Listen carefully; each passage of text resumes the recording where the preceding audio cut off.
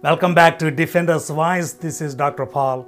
Thank you for joining us today. Please send us your questions to info@drpaul.org. Subscribe to our channel. Visit our website at www.drpaul.org to subscribe to our podcast. Some of you are still waiting for answers to your questions. I'm working on your questions. Please don't think I ignored you. Today's question is, what is your response to The Family Man? For introduction, The Family Man is an Indian action thriller streaming on Amazon Prime Video. So Srikanth Tiwari is a detective working for Indian government. His job was to look for suspicious individuals and prevent terrorist attacks in cities like Mumbai. We should appreciate these law enforcement officers who sacrifice their family life, their luxuries, their salaries, and even their lives on the line of duty. So Srikanth Tiwari sacrifices so many things in order to save his fellow Indians from terrorist attacks. He follows two Muslim extremists, Karim and Musa. We should commend Bollywood for taking this subject. Hollywood does not even consider a subject which might portray Muslims in a bad light. But there is a lot of political correctness even in The Family Man. In one scene, we see Hindu extremists attacking innocent Muslims who were just carrying some lamb meat. The Muslim workers were accused of carrying cow meat and were brutally attacked. A Muslim college student, Karim, would get infuriated by this violence over innocent Muslims. He decides to teach a lesson to Hindus. He would not stand for national anthem. He would be killed while planning an attack on the Hindu politician who planned the attack on Muslims. After Karim's death, the detectives find some meat in his vehicle. He was just planning to throw some meat at Hindus. His intention was not to kill them.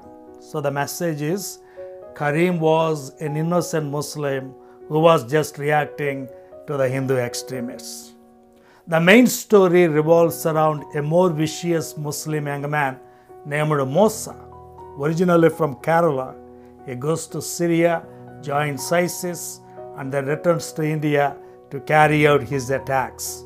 He finally succeeds in carrying out a big attack on Delhi. In the final moments, we see his mother with a scarred face. We learn from Musa that his mother was a victim of terrorism from Hindus. So both Karim and Musa were reacting only to Hindu extremism. They were ordinary Muslim guys who were just responding to the violence unleashed on their families. I found this premise both fallacious and dangerous. The implicit message is today's Islamic terrorists were yesterday's victims of Hindu terrorism.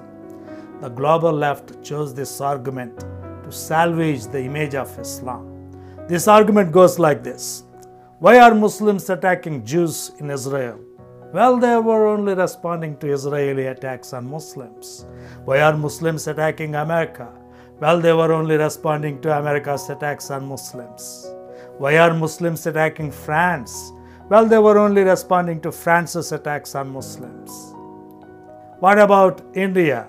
Well, they were only responding to attacks on Muslims. Why are Muslims attacking Sri Lanka? Well, they were only responding to Sri Lanka's attacks on Muslims, and on and on and on. They were just ordinary Karims and Musas whose families were viciously attacked. But that is false. The truth is, most Islamic terrorists were not victims of terrorism. They were motivated by Quranic teachings that commend them to attack unbelievers. Illiteracy, religious discrimination, poor socioeconomic conditions, colonialism, past victimhood, they are secondary factors, not primary factors. The primary factor is the Quran's commandments to attack unbelievers. So it is a false premise. It is also a dangerous message. So Karim and Musa decided to attack innocent Indians because their families were attacked by Hindus. Hindus attacked us, so we should attack Hindus. Jews attacked us, so we should attack Jews.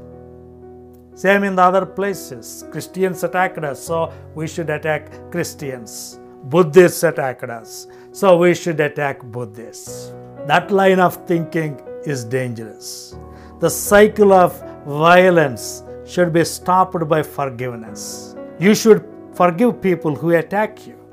While hanging on the cross, Jesus forgave his killers. He prayed for them. Father, forgive them. They do not know what they were doing. Following Jesus' example, Karim and Musa should have forgiven the thugs who attacked their families. That is the difference between Muhammad and Jesus. Muhammad did not teach forgiveness toward your enemies, but Jesus taught us forgiveness. It is a radical forgiveness, that you should forgive unconditionally. If people throw meat at you, forgive them. If people attack you, forgive them. We also see a few Christians thrown under the bus in this web series. The bomb disposal technician is a Christian. He prays to God before disposing of the bomb. But it would be a failure and he would get killed. The message is Christian prayer did not help. When the terrorist Musa stays in the hospital, he befriends the nurse who takes care of him in his unit. This nurse, Mary, gets intimate with the Muslim patient and engages in intercourse with him.